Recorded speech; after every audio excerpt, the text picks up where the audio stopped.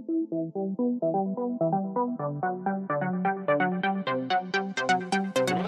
everybody, and welcome to the HTML Things Podcast, episode 81, The Customer Experience. I'm your host, Matt Lawrence, and I'm joined again by my co-host, Mike Coran. If you've been enjoying that podcast and you want to support us, there's a couple ways you could do that. You could review us on Apple Podcasts or on the platform that you're listening to this on. You can also check us out on that Patreon. We only have a couple of tiers, but the $3 tier will give you a shout-out in the podcast, and we will share a link to your website in our show notes. And the most important one is just to tell your friends that we're here and ready to be listened to. And if you or your friends are ready to go a step further, come hang out with us in our Discord server. Discord server is well over 300 members now, so come check out our various programming channels and off-topic channels and all the rest of it in there. But moving on here, Weekly Pain Point. Mike, take it away.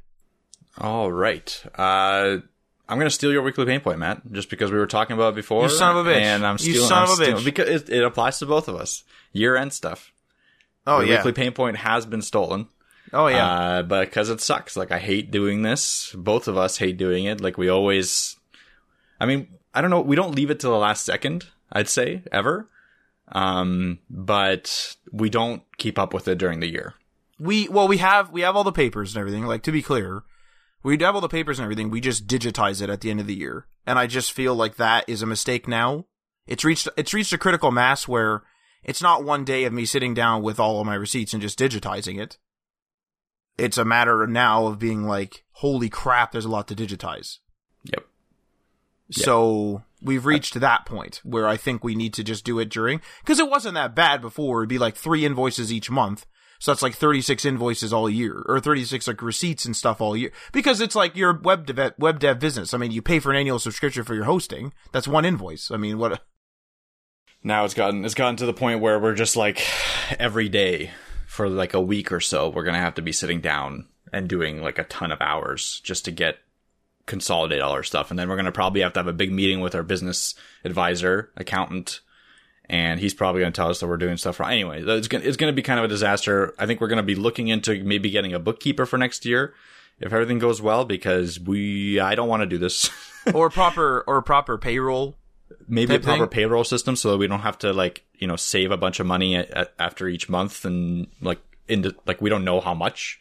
Well, that's the thing that sucks. So like, I'll just like disclose this. So like, one of the things that we do, and this is for Canadian law, is like you pay your tax. Obviously, normally when you pay your tax, if you work for another company, they'll pay you a certain amount, per hour, and then they pay you on a pay stub a certain amount. And on that pay stub, there's various deductions for various taxes or CPP, which is the Canadian pension plan, and all that stuff. There's a whole bunch of stuff on there. That's like a deduction that you're paying out to the government and various bodies, the provincial, the federal, whatever.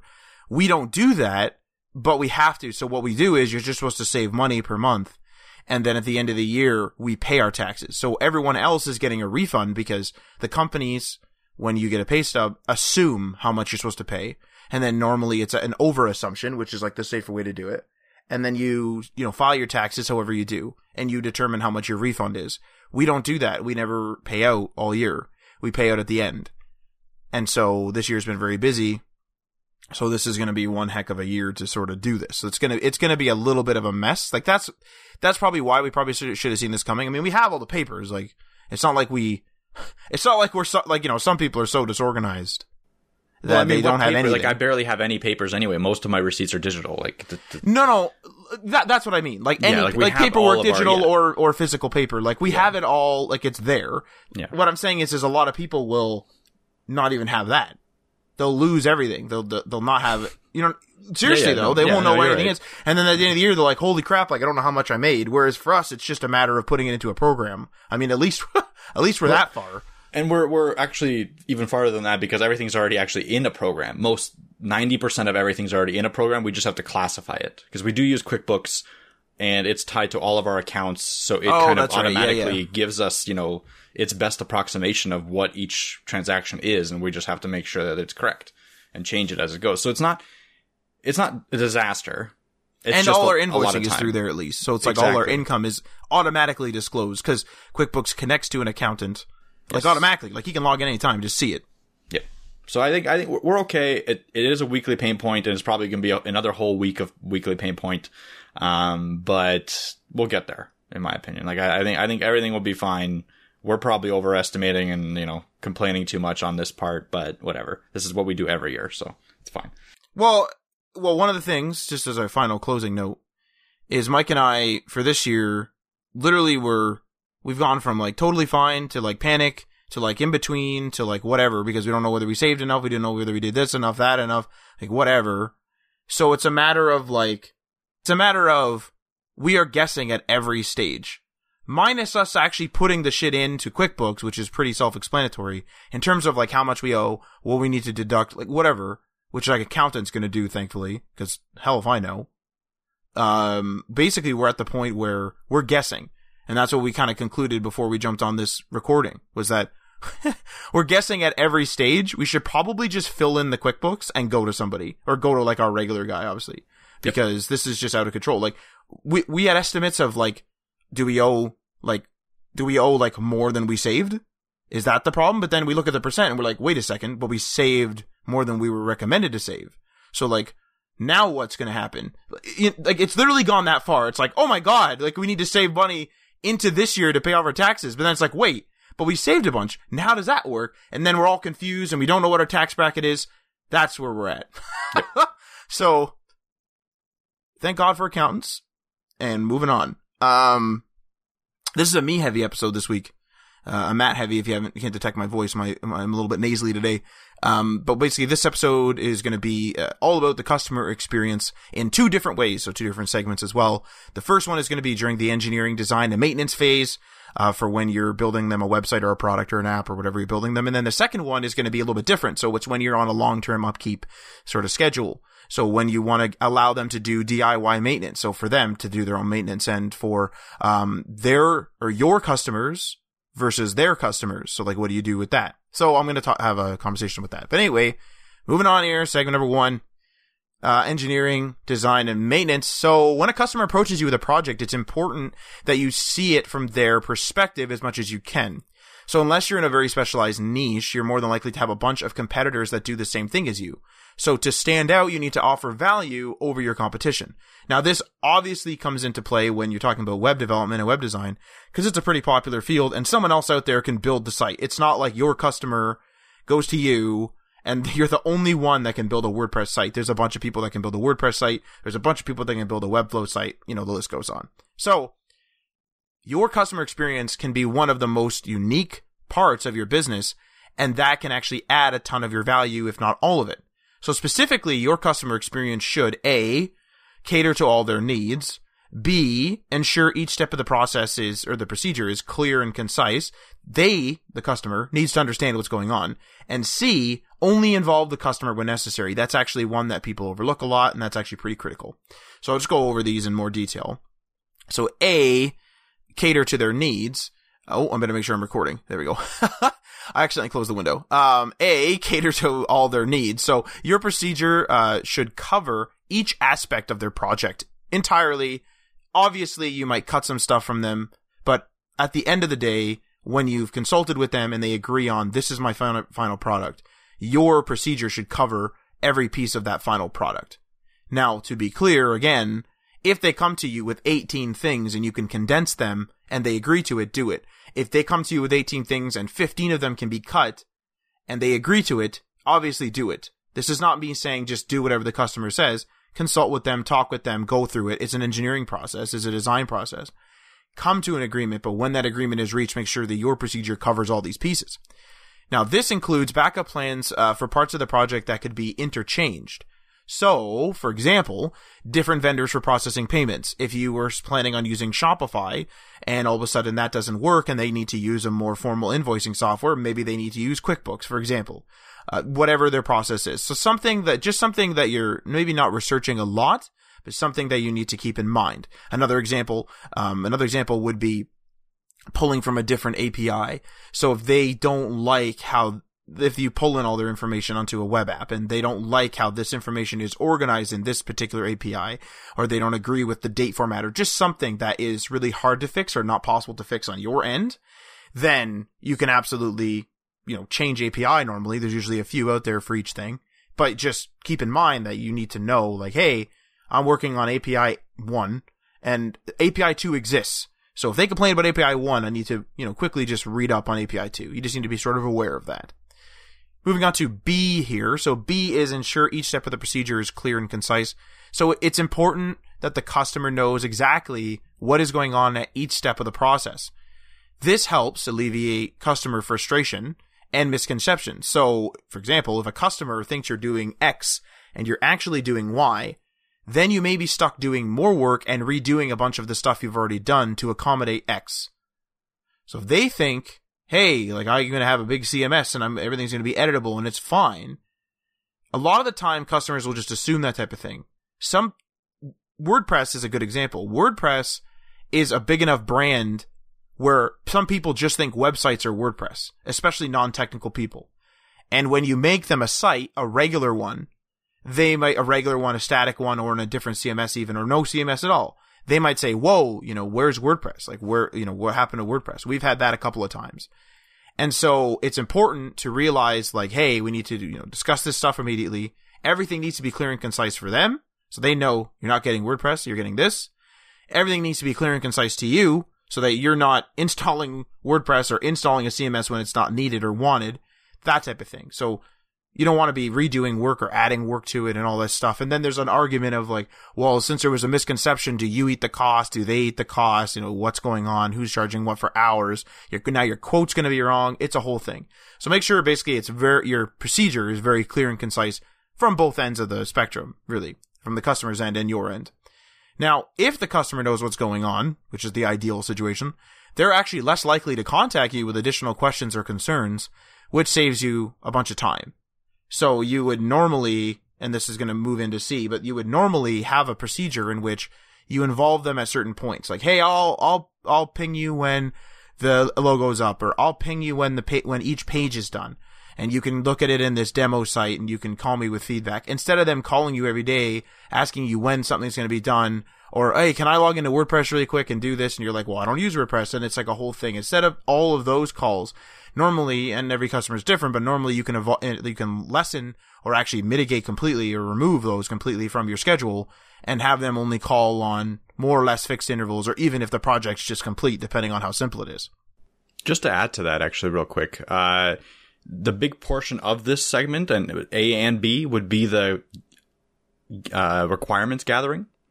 So you've mentioned it a couple times with like the initial communication and stuff like that.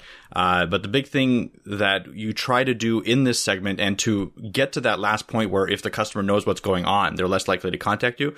The best way to get there is if you and the customer both understand the requirements that you've outlined. Now, this is a lot easier said than done, part of the process, because a lot of the times what's going to happen is you're going to go through, gather the requirements as best as you can, but there's going to be misinterpretations of each point, or of some points at least. And you're going to put your best foot forward on those points, and the customer is going to come back and be like, well, yeah, I wanted a form for people to be able to sign up to, my email list, but, and you put that in the requirements, but I actually wanted it to look like this, or I actually wanted it to sign up right into MailChimp that I've already set up. You should have known that. I already set up a MailChimp, but right. You didn't know that, right? Like, those kinds of miscommunications are going to happen, and your job initially is to try to alleviate that as much as possible. And then also to then adapt as much as possible as you can to a certain degree, because sometimes it's going to be really ridiculous. For instance, let's go with that mail form. Like, let's say you set up a mail form, you've explained to them, like, okay, you can set up this mail form. I'm setting you up a brand new one. It's going to go to your email and stuff like that. And you can organize it with your time. You both agree to it. And then he comes back and he's like, well, I already have 1 million people in my mail form. I need that to be fully integrated into the website. And I actually need it to be on launch day, which is like a day or two ago. Those kinds of situations, although rare, could happen, and that's where you have to put something maybe in the contract to kind of, put some of the pressure away from you, or try to be reasonable and explain to your client why that's not possible in the time frame that they outlined. Those are the kinds of situations that are hard to come by, they're hard to go through, but it is part of the customer experience that you should expect. Not everything is going to be really easy, but the more you do it, the more you gather requirements, and the more you get that feedback back and those conflicting points, the better you will be at it. It's tough to be able to put your, be perfect on the first try. So just keep trying to evolve your process. Don't make a form of requirement questions and then stick to that for 10 years. Always improve that process after each and every client that you have. So again, if they have some sort of an issue with one of them, maybe build that issue into your next client's form. That's a good point, actually, to bring up the fact that it's never going to be perfect, I would say. There's always going to be something missed, even if you did your due diligence and that person still wanted their thing in MailChimp at the end of the day, and they never really verbalized that. A lot of that will actually come down to, I don't want to blame the customer, but sometimes they will assume a lot of stuff. And so you're not going to blame them. You're not going to be like, yo, you're an idiot. You should have known, because they're not really supposed to know. But at the same time, you couldn't have known without them telling you. So there's just some stuff that's going to fall through the cracks. You can go over email over and over and over again, and if they say, yep, I'm good with it emailing me, and then all of a sudden they're not. I mean, it's not like you didn't do your due diligence, and they were probably just mistaken, or they didn't know what was going on, or the situation changed. So it's just, that's important to know, is that if your procedure is consistently missing things, then maybe you need to take a look at it. But all procedures, or any procedure, is not going to be perfect. It's not going to catch everything. Moving on to C then. So C is only involve the customer when necessary. So this is one I actually think that people either do too little of or too much of. So I'm just going to go through this. If your procedure isn't clearly laid out, you're likely to find yourself constantly contacting the customer for information that could have all been collected in a single phone call or email. Now, while you'll certainly want to contact the customer when needed, of course, it's important to reduce the amount of times you do so. So relying on their answer can actually delay you for days or weeks, especially if they're slow to respond. And constantly contacting the customer for information or content may actually cause them to overthink what they're sending, which could result in them requesting a redo or modification to an already completed step. So to kind of go over this, you want to keep your customer in the loop, of course, especially if you've discussed in A and B, or like in the information gathering sort of process. You want to, keep them in the loop. And if you say to them, I'm going to contact you every Friday, or I'm going to contact you every page completion, you want to continue to do that, because they're going to want to know what's going on. You don't want to do 10 of the 15 pages they wanted, then have them call you because you didn't call them. And then they're like, well, I actually changed my company colors to red.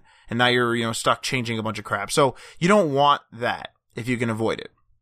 So that's exactly why you should contact them on a regular basis. But there's also that other side of the coin, where if you keep contacting them and if you keep doing stuff, humans are indecisive. Humans don't really know what they want. Sometimes they do, but in general, humans don't know what they want. I mean, we humans, all of us, didn't know we wanted smartphones, and now most of us have a smartphone, for example. We didn't know we wanted computers, and then now I'm on a computer right now. You're probably listening to this on some sort of computer. Whatever. Well, you are. You literally have to be. You have to have some sort of computer, whether it be your smartphone or whatever, to listen to this. So we didn't know we wanted computers, and now we do. So if you keep contacting them and keep bugging them for stuff, so if you're like, hey, how do you like the header? How do you like the font? How do you like the font size? How do you like the font type? How do you like the content layout? How do you like the justification? They're going to get into this pattern where they're going to be like, oh, I can just change stuff at will. And they're going to start overthinking stuff and like, let's change the justification. Let's do this. Let's change that. Let's go here. Let's go there. Let's move that. Let's move this. But if you send them a bunch of stuff, like on your regular thing, if you send them a full page, if you send them multiple pages, whatever you agreed upon, normally they'll, they might come back with some feedback, but it'll be like they look at it at a more high level because there's more there. And they just go like, hey, can we change the headers to red? And then that's it.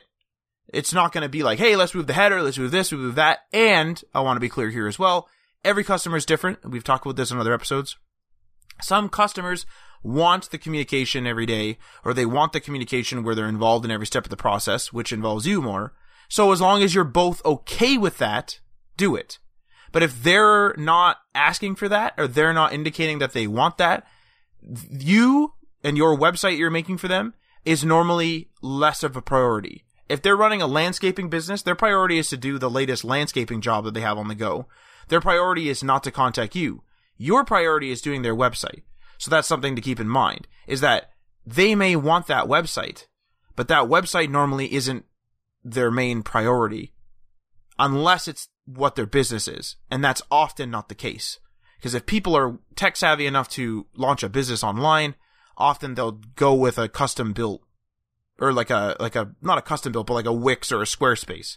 They're not going to come to you for something that's custom built, or come to you because they usually are, the reason why they're coming to you is they want to offload it. Like, here you go. Like, I don't want to do this. I have to go build this garden because I'm a landscaper.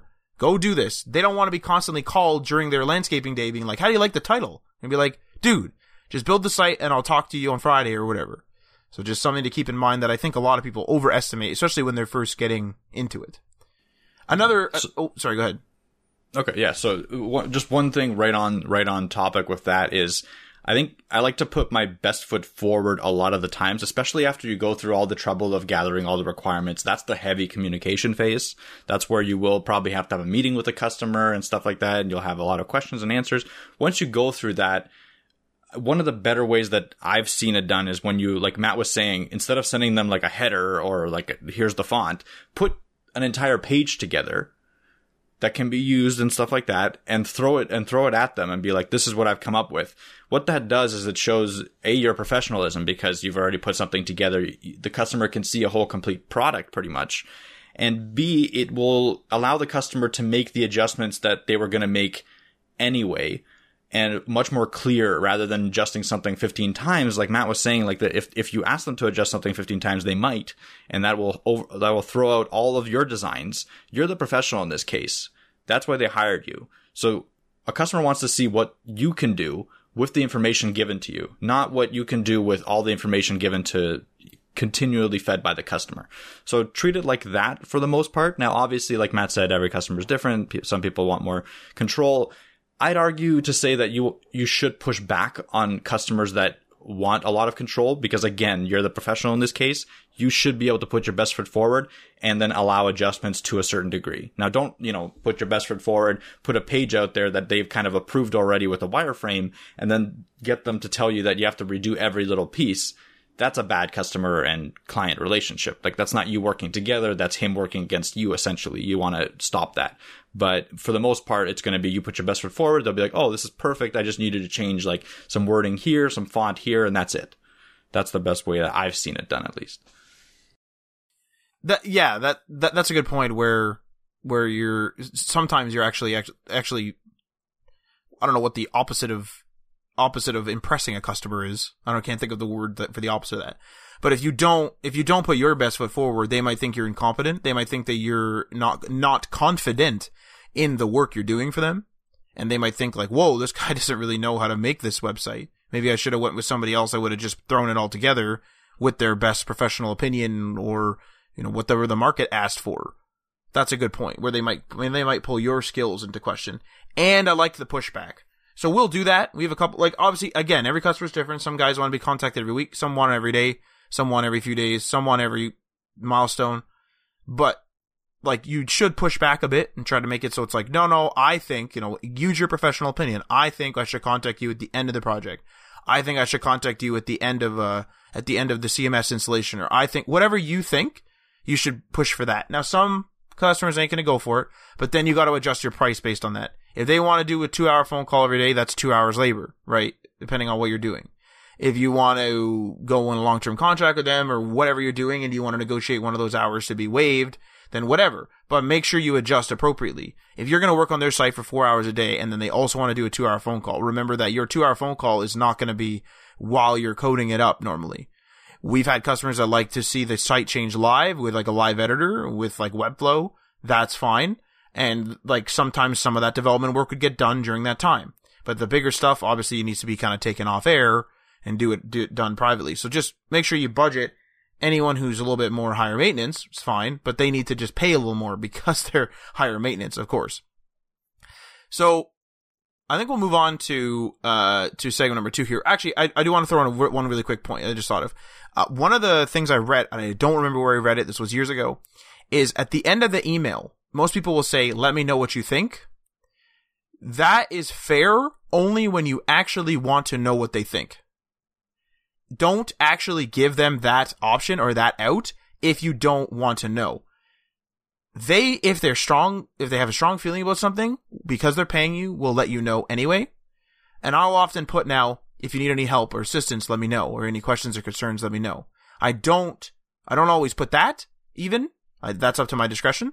And I don't rarely put, let me know what you think, unless it's something like we're designing something and they'll be like, we tried 4 types of style, and then on the, whatever, and I'm like, hey, let me know what style you think. That's something where I literally need and want to know what they think. But if you give people an out, if you give people an opinion spot, they're going to start thinking, because they didn't know what they wanted in the first place. They're going to be like, well, it'd be nice if we move this. It'd be nice if we delete that. And maybe we should not have this. Maybe we should add 6 pages. And then it balloons. So just at the end of your emails, if you do not need or want to know what they think, don't ask them, please let me know what you think, or let me know any feedback. You could be kind and say, if you need any help, have any questions or concerns, please contact me. But oftentimes that's a very general end, and they'll just kind of read over that and not think of it. And if they actually need help, they will ask help. If they have real feedback, they will contact you about that.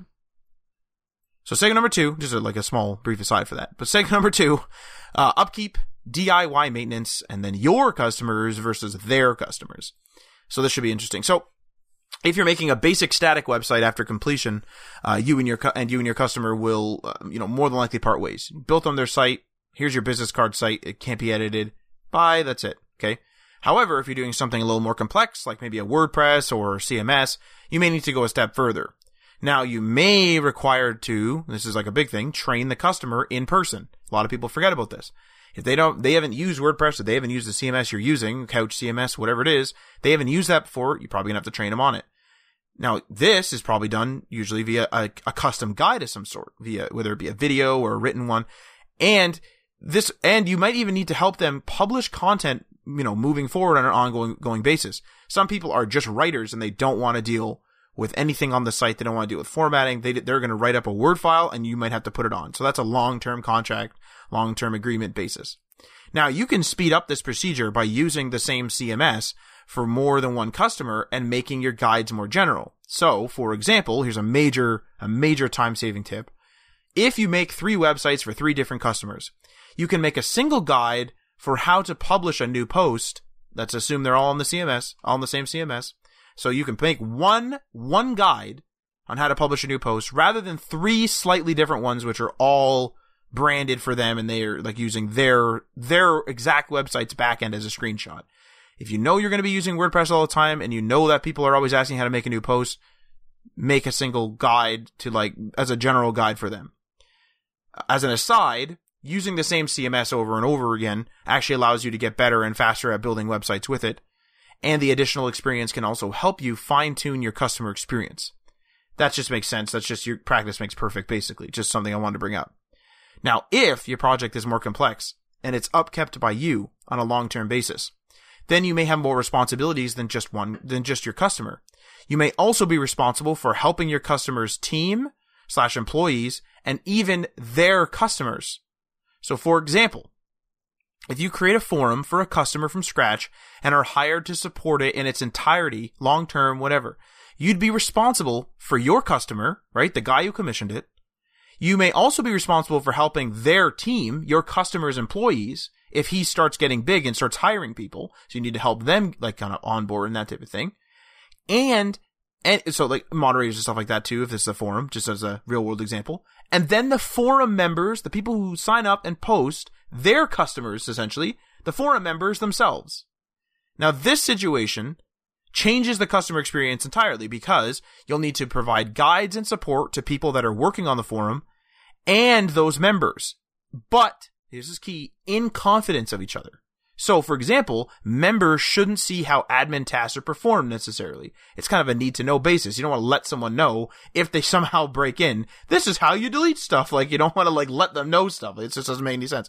So, for forum workers, for your customer and any admins or any of that, they'd need help with advanced administrative features like managing user accounts, changing site preferences, maybe some technical changes, etc.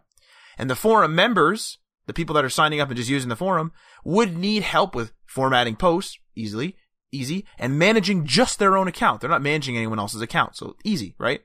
But the members, shouldn't be able to see how the admins manage the site for security purposes. So, to deal with this sort of ongoing arrangement, you should be you should create, at least in my opinion, some sort of self-serve support, whether it be an FAQ on the site, documents stored in a secure place that's accessible only by admins, YouTube guides for the users, a full-blown wiki. This is a popular one, a full-blown wiki for everything and everyone. And I don't mean like a public wiki for that's on like, what's those wiki sites where, a specific game you play, if you're a video game player, if you're a gamer, and you like specifically look up some content on the game Ark Survival Evolved. There's a lot to that game. If you want to like look up something specific, there's like a wiki for that. That's not what I'm talking about. I'm saying there's wiki software out there that you can install in your site specifically and have it so that it, it's like yoursite.com/wiki, and it's your own little personal wiki for your people. So that saves them a lot of time. Or that saves them a lot of time because they don't have to call you. It saves you a lot of time because you don't have to call them. It's one of those situations where a lot of people, especially nowadays, will want to actually look stuff up themselves to an extent before they call because they don't want to. I mean, we're millennials. We don't want to call people. So anyway, having a self-serve support solution, okay, and this is going to go over some of this, will help cut down on the amount of service calls or emails that you receive. And furthermore, okay, if you're upgrading or enhancing the product, this is big, or enhancing the product as time passes, which you probably will be because you're going to be working on this, you will just be able to update the guides instead of dealing with another round of calls every time a new feature or change to the UI happens. So yes, you may get some people that call, but for the most part, you can schedule a change in your wiki to the new UI, push the new UI and have that schedule line up. And so if someone wants to know how to make a new post, and that new post button is now not even called new post, it just has like a big plus symbol, your new wiki page can now have the plus. Also, a lot of wikis, and depends, a lot of wikis will have locked articles, so you can say like all forum members, so the people using the forum can just go to the wiki, mysite.com/wiki, whatever it is.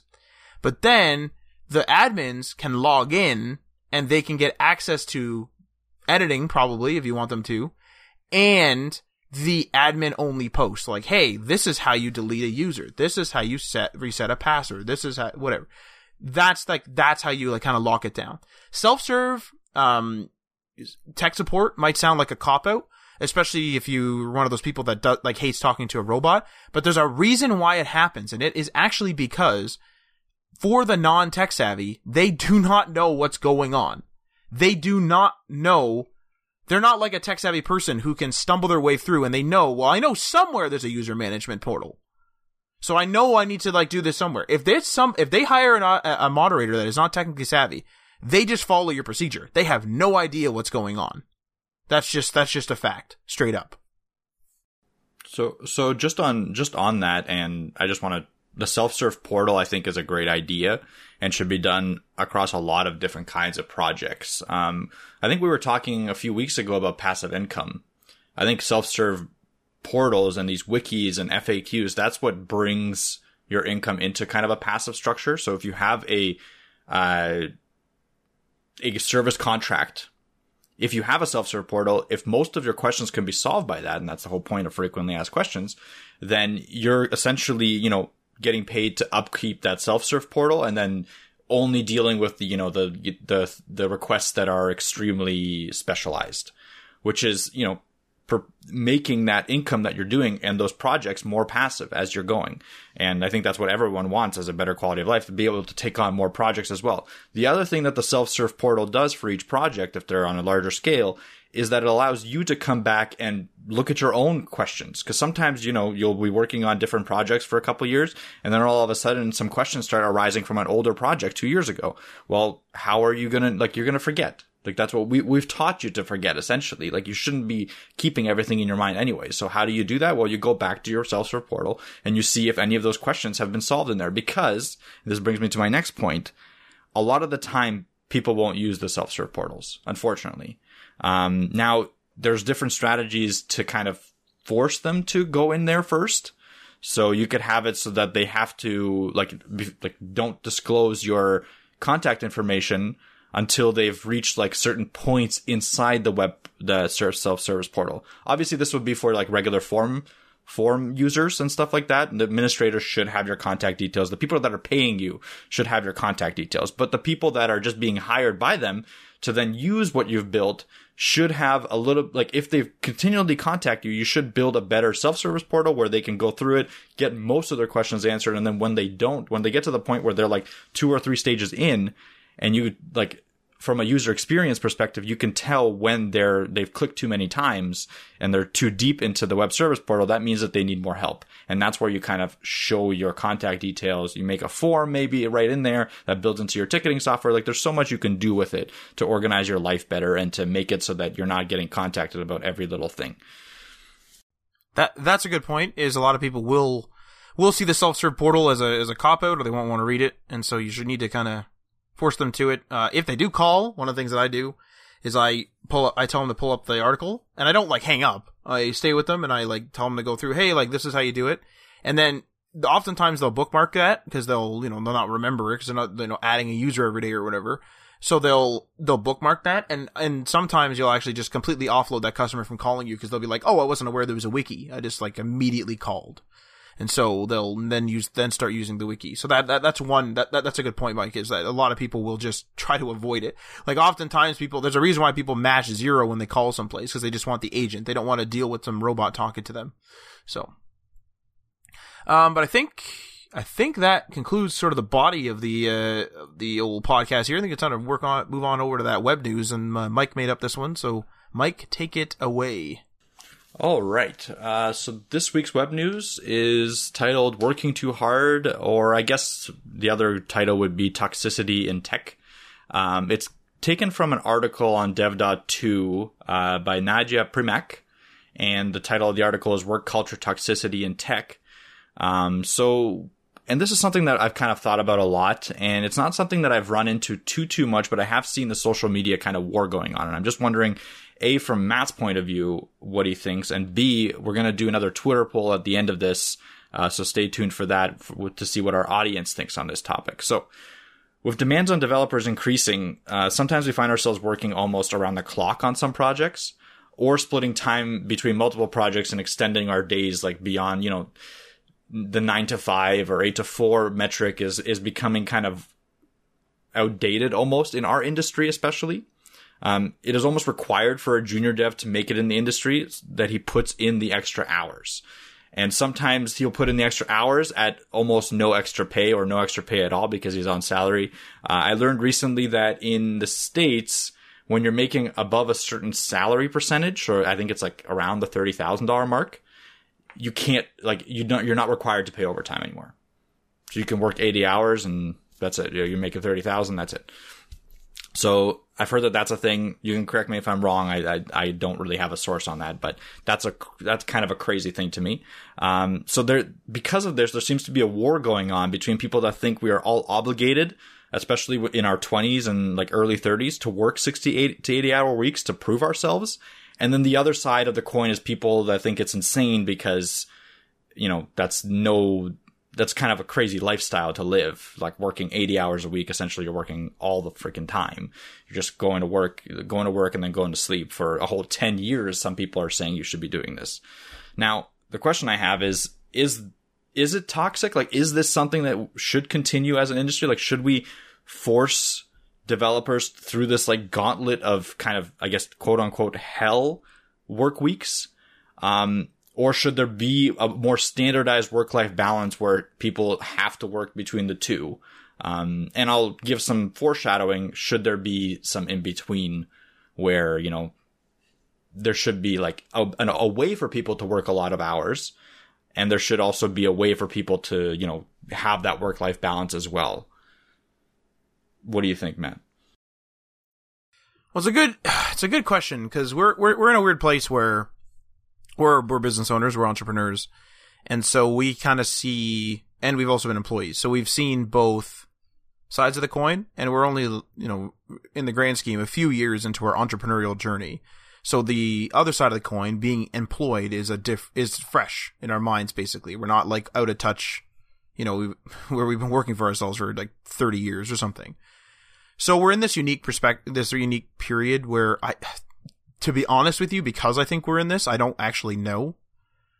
And the reason why I say this is because I hear people complaining about how, like, we're kind of at the age now where like a lot of people are moving out and like doing their own thing and they're budgeting and that type of thing. And a lot of the times they'll be like, well, you have no budget to do this. I have no budget to do that. I can't do this. I can't do that. I can't do this. I can't do that anymore. I can't do this.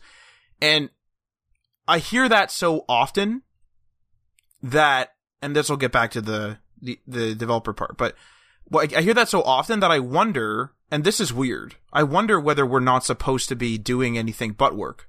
Is our society built upon that? Like, I'm not saying whether it's right or wrong or whether I want that or don't. Like, I'm saying that is our society built on the fact that we shouldn't be doing anything else? This era, like this era of time, has a lot of entertainment items. There's movies, there's TV, there's podcasts, there's phones, there's all kinds of stuff all the time available for entertainment. But back in the day, it was like you go to the drive-in or you go to like the restaurant occasionally, and you, like the ice cream parlor or something, like, you know, classic stuff that you would see in like a 60s, you know, 60s era movie, right? 60s, 50s. And there's a lot of work. Like, the people did a lot of work during that period, but the weekend they would go and they would like go to the beach or something, depending on the season. So, but now it's like there's a demand in our lives to take in entertainment. And I have this demand too, right? So I don't know. I don't know whether that's weird, Mike. I don't know if that doesn't make sense. But when people complain about, I can't do this, I can't do that, I can't do this, I'm just like, well, I don't know. I guess you have to work overtime. But then that other part of my brain comes to me and says, well, it's a little bit ridiculous that they have to, you know, they're not going to have that night off and they're going to have to just work. Like, I don't know. Like, are we supposed to, I think this might be a weird guilt trip thing, where I feel guilty for having free time, and I feel like that's actually a common thing with people. Like, should we be guilty? Like, should I be working until I can't stand anymore, going home, going to bed, and then eventually, I don't know. Like, I don't know. I don't know. But like, I fully feel that as well. Like, I feel sometimes when I sit down at the end of a work day and I want to just play some games or watch some movies, I feel guilty. And I don't think that's right.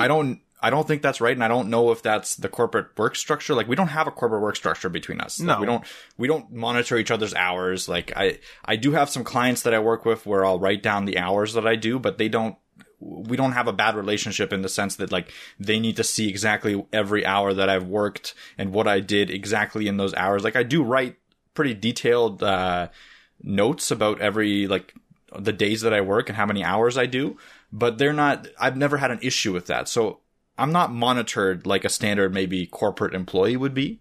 And yet I still have that same sense of guilt where, like, I'll finish work at 8 p.m. sometimes and I'll be like, oh, I should play a game. But then I'm like, well, I could be doing X, Y, and Z for work because I have so much to do. So should I be just going and working? And sometimes I'll want to do it. Like, that's another weird thing. And that's why I think that there is like some sort of a middle ground here where sometimes I do have the sense where, like, I want to continue working throughout the day because I'm legitimately enjoying what I'm doing. And I don't have too much issue with that. It is probably throwing off my work-life balance. Yes. But sometimes a project demands it. And I'm really excited about a project. But the problem is that we're working for ourselves or we're working for a contract. Like, we're our own entrepreneurs. So the more work we put in, essentially, the more we can get back from it. Whereas in a corporate work structure, something that I do have experience in, but I've never really done too much overtime. Like, I've worked pretty traditional jobs in the sense that I worked in a kitchen like a long time ago where if we put in overtime, we get paid overtime. So that's the same thing. Like, I'd be okay with doing that, obviously, because you're getting paid an extra, and it wasn't forced either. So, like, if you're in a situation where you need the money and the hours arise, you choose to get it. And usually it was a competition to get the overtime hours, right? But in a sense where if I was working as a junior dev making $40,000, which you shouldn't be doing, by the way, like $40,000 is not good in a junior dev role, but regardless, that's a different conversation. Well, depending on where you live as well. To be clear, I mean, to be clear, that does depend a lot, but I still think it's too little. Well, 40 grand might carry you in a different country because the currency differences. That might carry you for like 10 years or something crazy. It might. Like, it who might. knows? I'm talking North America. Maybe I should have been clear to North American culture. But there's a lot of developers that are getting paid 40 grand in North America. But anyway, again, putting that aside. Yeah. Regardless, if I was getting paid that much and I was forced to work 80 hours a week without any extra benefits other than maybe like they'll throw me like, a coupon to a restaurant every once in a while. Woo. Because woo, exactly woo. I don't think that should be done. Like, I don't think forced overtime is the way to do it. That's what I'll say. Non-forced, like, if a person wants to do it themselves to finish a project, and then maybe, like, what you do is you compensate them by giving them extra hours off during the next week or something like that. Like, balance their work life. Again, like, if they put in 80 hours this week, maybe they can work only 20 hours the next week. Like, maybe not 1-to-1, because 1-to-1 would be really tough to do for a company. Like, that's asking a lot. As in, like, if they put 80 hours in, they can take the next week off. That might be a little bit ridiculous. But if they do, like, a 2-to-1 ratio, where, like, if you work 2 hours, you can take an hour off. I don't know if I've ever heard of that. I'm just literally making that up on the spot. That could be something that could balance out their lives a little bit, at least, if you need those crunch times, because in our industry, crunch time is a real thing. Like, planning a project is difficult. We don't have the best senior project planners in the world in development. I think that'll still take a while for the project planners to be built up to a level where they can actually plan a project and go from, start to end with a certain degree of time constraints and money constraints followed. Like, if you look at game development, that's still a disaster. Like, almost every game development studio is working overtime like crazy. Like, right now, CD Projekt Red for Witcher 3 they're probably not sleeping. They're probably going to have like 3 or 4 deaths by the time Cyberpunk 2770 comes out. They did say it's going to be like a year or whatever it is, or months of crunch. Yeah. Like, that's insane to me. And that's people probably working 60 to 8 hour weeks. And the gaming industry has been around for a long time, so they still haven't figured it out. Like, I think figuring it out is going to happen at some point, but it's going to take a while for the project managers and the developers to get on the same page. But in lieu of that, maybe there is a way to compensate them. Now, working a whole year at 80 hours a week, I think the compensation would be ridiculous. I think that that's a terrible design by the project managers. But if you have a week of crunch time, I think that's a reasonable amount. We're like, okay, we need to get this project done. We've almost finished it. Let's put in a week of crunch time. But then next week we'll have like a half a week of work. Yeah. Just to alleviate it. So that next week will just be maintenance. This week we're going to get the crunch, or like, a variation of that. I think that's fair. And that's sometimes like beneficial for the people too, because maybe they can plan something on the week after. Maybe they go on vacation and, relax and decompress. There's just so many ways to handle it other than just like a gift card to a restaurant or a big standing ovation for the company and not giving them any money for it. Like, I hate those corporate cringe moments where like you see on videos like, let's give a hand to the development department. They managed to, do this thing that they were supposed to do in 3 weeks in 1 week. Let's give them a hand. All right. And then everyone puts money in their pockets and the developers are just sitting there doing nothing. I don't like that, but I think there is a way to compensate both sides where the company is able to push out their products even with a little bit of disaster in planning, and the developers are happy as well. There's got to be a middle ground. Well, it's interesting you bring up the corporate thing, because I have a couple of points to hit, I think. So with the salary idea, so you were saying that there's things where if you hit a certain salary point, you don't have to pay overtime. I see that with, like, as a business owner, I see that sometimes as reasonable. Because, like you said, we don't have the best project developers or project managers. We also don't necessarily have the best, like, maybe the customer adds a bunch of crap and just expects the same deadline. Like, there's all kinds of stuff that falls on the administrative team, on the bosses, essentially. And so when you're hired on salary, you're like, maybe you're given like an expected amount of hours or whatever. But you are sort of given a task and being like, you're being paid this much per year. This task needs to be complete. And then there's no like very descript thing to say for that task, if that makes sense. So it's like, this is your task. You need to get it done. On average, you'll work 40 hours a week. But if there's half the year where you have to work 60-hour weeks, I mean, did you complete your task? Like, that's the question at the end of the day is always like, did you complete your task? And I get that from a corporate perspective. I know people are going to be like, you're part of the corporate evil. That's fine. What I'm saying is that I get it, especially as a small entrepreneur. If we were given a really large project we couldn't handle, and we hired 2 people, and we gave them a salary of some sort, and we were working our asses off, and then the client starts changing stuff. I mean, is Mike and I the corporate evil because we had to hire 2 people and not force them, but like, kind of incentivize them to work overtime, or just say like, you need to get this done by Friday. We've already paid you your salary. I don't care if you have to work all night. You have to get this done because it looks bad on us if it's not done. And then it also actually screws over those developers. If we don't get that contract, I have to fire those 2 guys. So there's a lot of pressure where you're trying to keep your employees. You're trying to keep your employees. You're trying to meet the deadline. You're trying to keep the customer happy. There's a lot there that are all conflicting points. Sending your guys home every day to have like 8 hours of free time and then 8 hours sleep is the healthy option. But then it's like, well, we're a small business. I can't hire another team to cover their 8 hours off or their 16 hours. Like, I can't hire a days and an afternoons team. I can't hire them. We don't have the money. So it's like, at what point does Mike and I become the corporate evil? Are we the corporate evil when we have those 2 people, or are we just scrappy at that point? People expect business owners, sorry to interrupt there, but people expect business owners they're fine if a business owner spends 300 hours on something in a week. They're fine with it. I don't even know. Well, there's 300 hours in a week, right? Or did I just make an idiot of myself? I think you made an idiot of yourself. Whatever it is, okay? If you, if you're working, 12-hour days, you normally work 8-hour days, you work 12-hour days. The point is, yeah, they're definitely not 300 hours in a week, eh? Anyway, just moving on. Fuck. That was a Steven Seagal moment. That's a really obscure reference. Anyway, the point is when does the startup, here's a question. When does the startup become the corporate evil versus just scrappy? Startups are expected to be scrappy and do crazy stuff. People love the stories of we spent 100 hours doing this and it was only supposed to take 20, but what we did was we slept in the office and we spent all this time on this thing and we did this crazy thing and then we came out with Steam, whatever. Steam, this new software, but then we came out with monitors. We invented monitors and it was crazy and we made all this money. People love that stuff, but yet they hate overtime. It just doesn't, I don't know. So, okay, let me decompress that because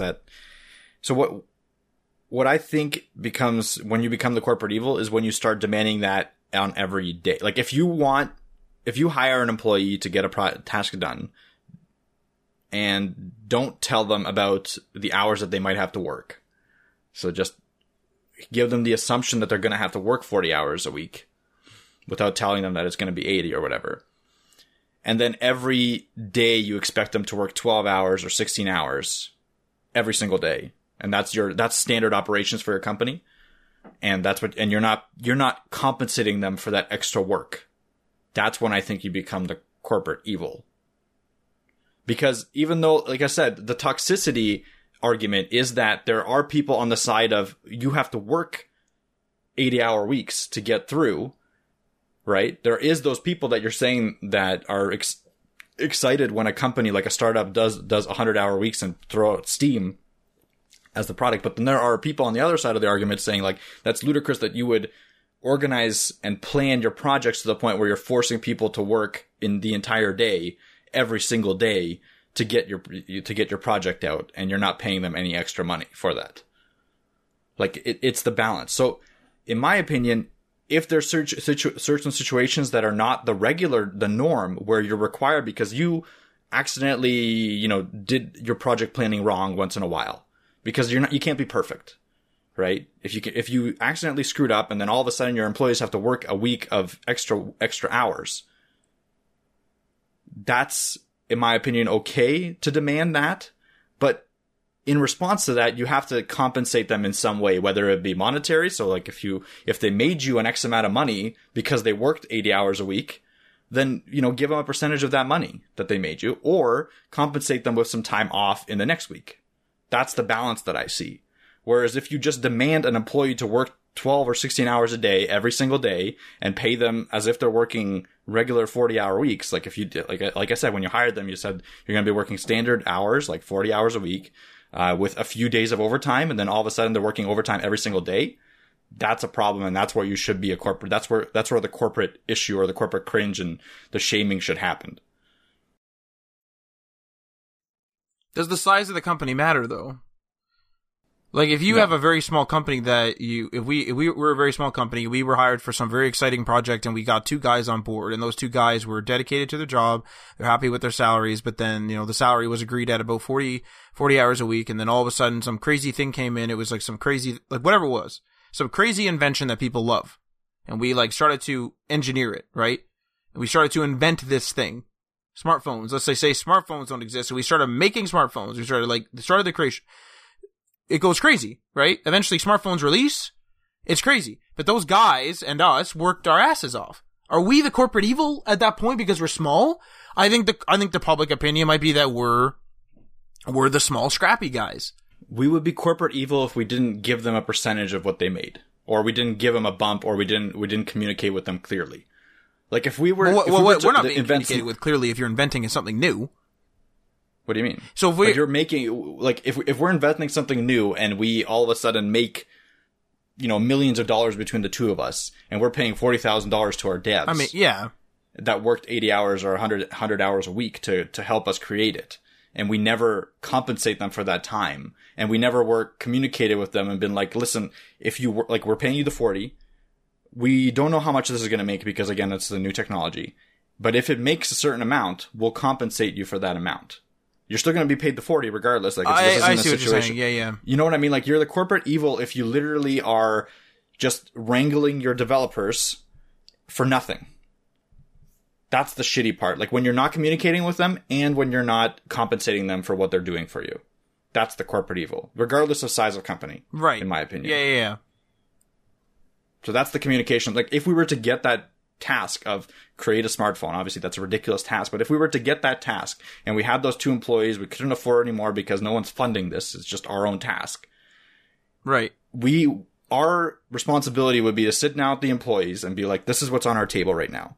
This could make us, tons of money. But we will probably need you to work overtime in that time. Now, we won't be able to pay you until until we're done and we get some money. But once we get the money, we'll either give you a percentage or we'll give you a big bonus, and we'll agree with that and maybe sign a paper saying that they're fine with it. And then we move on. And then there's no problem in my opinion, because we've communicated with them, they've agreed, and that's fine. That's okay. Yeah, that's fair, I would say, because if you're I'd say the communication's a big one. I like that. Like, if you're both going into the unknown, it's like, hey guys, next month we're going to be starting this weird project. If you don't want to do this and you think it's going to be unstable or whatever, then you're free to seek other employment. Like, I mean, that sucks, but it's like, that's fair. I mean, that's fair. Like, hey guys, we're going to do this. You're welcome to stay here. If not, get out. You know? Like, that makes sense. I don't mind that. I struggle with this because, like, I'm a person that values my free time. I like to play, I do a lot of stuff. Like, I watch, like, TV and stuff like that, obviously, like everybody else. I like to play, like, a fair bit of video games. I do, like, another whole podcast as a hobby. Like, it's just, the list goes on, literally. I like to just have free time. Now, I do a lot of work, too. Oftentimes, I'll go and do something for fun in the evening, and then when people go to bed, I'll stay up even later, and I'll do more work. Like, I did the show notes for this at 3 a.m. last night, because I was gone for, it was a long weekend here in Canada, so I don't even know if it's across Canada, in Ontario for sure anyway, but it was I think it's mostly across Canada, but there was also President's Day in the US, so. Oh, I didn't know it lined up with that, okay. But anyway, it was a long weekend here, so I took like a long weekend vacation. I wasn't home. And then I came back at night, and then I just was like, oh, I need the show notes for tomorrow. And so that's your dedication step, where it's like, okay, I'm just gonna do it now. I'm just gonna do it. So I just like did it and told Mike, okay, don't know, do your web news. I'm gonna go to sleep. I'll wake up and then we'll start recording, kind of thing. So if I was forcing an employee to do that, some people would say that's cruel because it's like they just got off vacation. Technically, it's still their vacation time until the next workday. But like, I'm dedicated enough to do it. And this is where I think the problem lies in, where there's different types of people. Some people work to live, some people live to work, and I don't know what the answer is.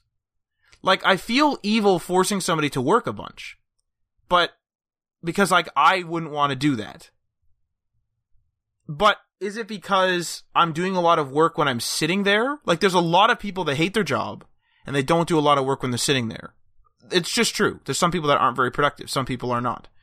And so you're forcing them to do overtime to sort of like which sometimes they're being compensated for because they didn't get something done.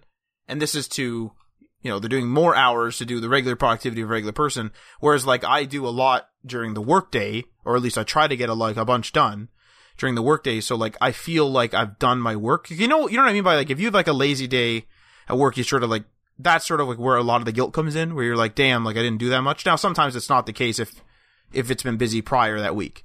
But if, let's say, it's just been like, a normal week and then all of a sudden your Wednesday was really lazy and you're like, damn, I should have did more. I think a lot of people don't have that beat themselves up mentality, if that makes sense. Where I think if you're not an entrepreneur, you usually don't have that beat up mentality. Right. And so when you're the entrepreneur in this case, and like, let's say we hire a small team of people and they're all working in their office or remote or whatever it is, our open concept office. But anyway, if we like, this is such a weird, like, this is so weird because, this is such a weird, like, topic to wrestle. I feel like the answer to this is this is just like the fair thing. You have a amount of hours that's guaranteed or at a salary at a recommended amount of hours to a person. So they're able to scale their lives at, like, they're able to buy an apartment of this stature, buy a house of this stature, have whatever the hell they want, get married or whatever. They get to run their lives to a certain degree, but have a clause, if available, because maybe there's no work available, that if you want to work overtime, this is the approximate amount of overtime. You have to compete with it for other employees, and this is how it's compensated, or maybe it's not compensated. This is the amount of overtime on salary where you might have to do or over your recommended hours. If you're dedicated or if the project isn't done, then you will not be compensated. Like, you have to work 42 hours a couple weeks or whatever it is. I feel like what's happening is like there's this weird mentality of, if you don't work these 60 to 80 hour weeks, you're like, what do they call those people? Like a snowflake or whatever. Like you're weak. Like, oh, you just want to have free time. Like, why aren't you just at the office? Why aren't you just sitting down working? Like, why aren't you punishing yourself? Why aren't you punishing yourself to get further in your job? And there's merit there. You're younger in the beginning of your career, so this is the time you should do it, because later you're not going to be able to. But then should you be working away your youth and not have the thing? And actually, there's another side thing too. Like, I know this is such a complex problem. So you go to like Toronto and stuff like this, okay? And there's all this like hoity-toity stuff. There's like, boutiques and these fancy restaurants and everything. It's all like, oh, this is for the youth. Is it? I thought the youth was doing 60 to 80 hour work weeks. I mean, right? So, I mean, it's for the youth that's making a lot of money and not working much, which isn't a lot of us. And then, like, the living wages are ridiculous out here. I'm not going to get into that. Standard of living is, like, way the hell, like, up here. Rent's, like, going up like crazy, and property values are going, like, literally skyrocketing, doubling in a couple of years, doubling in, like, 5 years. So, like, that's the question. Like, I think it's unhealthy. I'll say this. From a medical perspective, and I am not a doctor, it is unhealthy. Well, this is like my opinion. It is unhealthy to work 60 to 80 hour work weeks all the time. I think it's good to be dedicated to your job where you do good work all week. And then if there's, a week where you're supposed to release something and it's a little bit behind, you do a little overtime, that's different. Like, what I just did last night is overtime. I technically was still on vacation, but I did it, right? That's my overtime. But if my free time in the evening or whenever I take it is constantly interrupted, I start actually, and it's my company, I will start resenting the company. I will start getting to the point where I'm like, fuck this place. Like, literally, I don't have any other way to say it. Where I just don't want to be there anymore. I'm being treated like a number in my own company. And this will happen if you're an employee as well, of somebody as well. And so I would say that Mike's right on the communication front, where communication's key. I think it's okay to feel bad that you didn't do work, but I don't think it's mandatory. Like, I wouldn't expect someone to do that. And if you want to work all the time, there's jobs that allow you to do that, but I just don't think it should be forced, maybe. I don't know. Yeah. I like I said, like you said, I think you summed it up pretty well, the whole problem. And then where I stand on it is it has to be clear communication and clear compensation. That's it. Now, the compensation can vary greatly. Like, it could be something as simple as literally a little bit more time off or something like that. If you can't afford to pay your guys more, then let them take a little bit of time off or whatever. But you be clear about it and communicative. Or it could be as much as if you're like making something crazy and you're paying them a salary, they can have a portion of the company, they can have a percentage of the income. Like, you can do something where the more work they put in, the more money they get out. And then it's up to them to decide how much they want to do to a certain degree, because obviously you need to get it done, but that's incentivizing their overtime. I don't think that overtime for the sake of overtime just to prove yourself as a young employee is a thing. Like, I think that's bullshit, in my opinion. I think there should be again, communication, compensation has to be one of the two. Or both, sorry. It has to be a combination of the both. Yeah, to an extent. I mean, if they're working 2 hours overtime and they're on salary once every year, or they're working even 10 hours overtime for the whole year, I don't necessarily think they need to be compensated if they're on a salary. Because they need to be dedicated. I would estimate, this is my opinion, that they should want to do their job enough to be like, okay, because we're talking like less than 20 minutes extra a day, and they're not even doing it every day. You know what I mean? Like, this is not, it's 10 hours of over the whole year is a joke. Like, I did an hour and a half last night. I'm already 10% into that. Like, and it's already done. I'm not dying, you know? Yeah. So. Like I said, when it's a once in a while thing, I don't think people mind as much.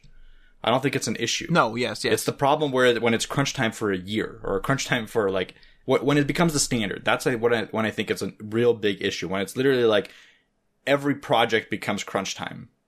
And the projects flow into each other. And then you're always in crunch time. That's when it's a problem. When it's every once in a while, for me personally, and this is my personal thing, I don't mind the crunch time every once in a while, because I am passionate about what I do. I am building something for the future. I do like the people that I work with, etc. Like, there's a lot of positives. And I know it's temporary. That's another thing, is like, I know that this crunch time is temporary. If it was like crunch time all the time and I didn't think it was temporary, I'd probably have like a panic attack or something. Oh yeah. Like, it would be too much. Yeah. So that's where I stand. Now, for the Twitter poll, I don't know, we'll be throwing that up with the episode like we did last week. We'll have to hammer out what the questions are going to be. Like, it's standard, it's okay to work 60 to 8 hours a week. No, I will only work 8 to 5, like 40-hour weeks. And then the third one would be, it's okay if it's properly compensated and communicated. Yeah, I'll figure out something, because there's limited spacing like in the poll options. Yeah. But yeah, I'll figure out something and I'll throw it up with the episode. It might be on Friday, because our other poll actually still has 2 days left. I did like a whole week or 6 days or something. Yeah, Friday. But yeah, but like, just keep an eye on our Twitter. It might be tomorrow. But yeah, that's a good at HTML everything. At HTML everything. That's right. That's a good. I just want to do one last like really quick point. Is so Mike's. I think you said you're in crunch kind of now. I was, the reason why I was on vacation actually is because I was in crunch and I literally just completed my stuff on Friday, Thursday maybe. So I took off Saturday through Monday, which was a long weekend anyway, but I like took off and like specifically went on like a vacation type thing. Like what do they call it? A staycation, where it was only like an hour and a half away or something. But that's still okay, whatever it is then. Whatever they call it. I'm not up to the lingo. I think there's 300 hours in a week. Let's calm down here. But anyway, like, my crunch ended. I'm happy with it. And then it's just like, okay, let's move on. And I still got a bunch of stuff to do, but it's like, whatever. So, we actually have a coding challenge. I know Mike has to leave shortly. He might have to jump off in the middle of my coding challenge introduction, but we have a coding challenge this week, actually. This one's going to be for probably a few weeks or something. We're not sure how long, because it's a little more involved. So keep an eye out, or like listen in to the next couple episodes. Maybe next week or something, we'll like have an exact cutoff, because I just don't know how long it's going to take people to do this. So our coding challenge is going to be a slider, actually. So now the parameters are, we want a straight up HTML, CSS, JS. So no jQuery, no Bootstrap, none of that. We want no libraries, nothing. Like, I'm talking, you make a slider with those three things, those three technologies. No Tailwind, No Sass. None of that. I want vanilla CSS, regular HTML, and just JS, JavaScript, vanilla JavaScript. Now, there's one other parameter. I want there to be a configuration / I almost said manifest, that's not right. So just a configuration file. I want there to be a separate file in there, okay, where you set stuff up. So whether it's an XML file, JSON, whatever it is you want to do, I want there this file to have customizations. Now, I'm not being strict on the customizations, but I want there to be at least 3 in there. And examples of customizations are, let's say in your HTML you have 10 slides. So you have 10 slide divs. In your configuration, you might say limit slides to 3. And so you're just setting that variable to 3. Other things such as whether you want things to be full width or not full width, like maybe you could set the max width in your configuration file. Other things like, do you want the thing to auto change? And then another one actually on top of that is what's the interval? So maybe you in your configuration file set 10 and that means 10 seconds and then it will change to slide 2. 10 seconds and it will change to slide 3 automatically. Actually another real quick one that Mike came up with earlier is, do you want UI elements to show? So do you want, the little dots at the bottom, like the navigation dots for a slider? Do you want them to show? Do you want them not to? And I'm not being strict with that. If you don't want to do dots and arrows, that's fine. Please note that this has to be responsive. It has to work on phones. It can be tap. So if you just want to put an arrow and you want the person to have to tap and not swipe, that's fine. I'm not being strict on that. But it has to work on phones down to iPhone 5, I'd say, like approximately. Not super strict. This isn't like a $1 million prize or anything. This isn't even a prize. So, anyway, it's a coding challenge. So we will just have it so that it works on phones. We always do to iPhone 5. Phones through, computer screens, regular monitors and such. And that's it. Now, if you have any questions or anything, feel free to DM me or whatever on Discord.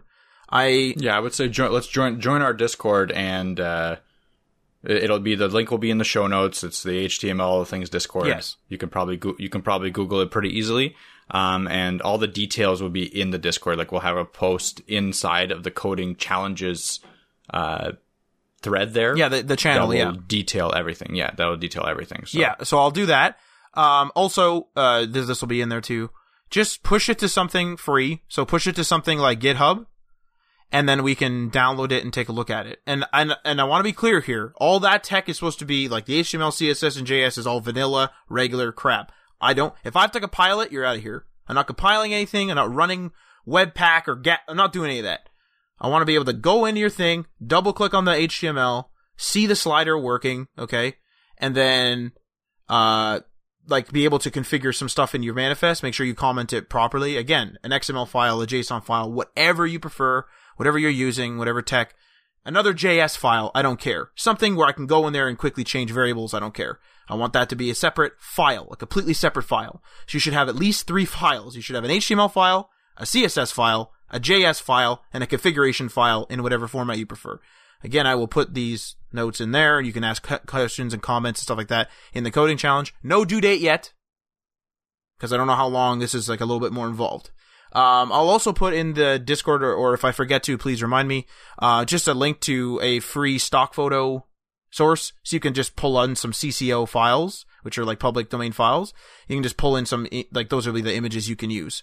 So that's it. Again, community guidelines, no vulgarities and crap. Just do it up. And we'll probably just share our favorites on the Discord or like on our Twitter and stuff like that. Like whatever. Like we don't know there's no prize for this. You're not getting paid. It's just a coding challenge for fun for the community. So get out there and show us what you got for a slider, modern slider. I think that's it. So yeah. So thank you for listening. Make sure you don't miss an episode by subscribing on the platform of your choice. You can follow us on the socials via @HTML all the things. That's on Facebook and Instagram. You can also follow us on Twitter. That's via @HTML everything. We're on Medium and we're on that GitHub, and we're also on Patreon. That's patreon.com/HTML all the things. Check out the tiers. Give that a go. And many thanks to our $3 tier patrons. That's Sean from RabbitWorks JavaScript. Find him at youtube.com/RabbitWorksJavaScript. Garrick from Local Path Computing and Web Design. Find him at localpathcomputing.com. Excuse me, Craig, aka Cosworth. Ryan Gatchell from Blue Black Digital. Find him at blueblackdigital.com. Chris from Selfmade Web Designer. Find him at selfmadewebdesigner.com.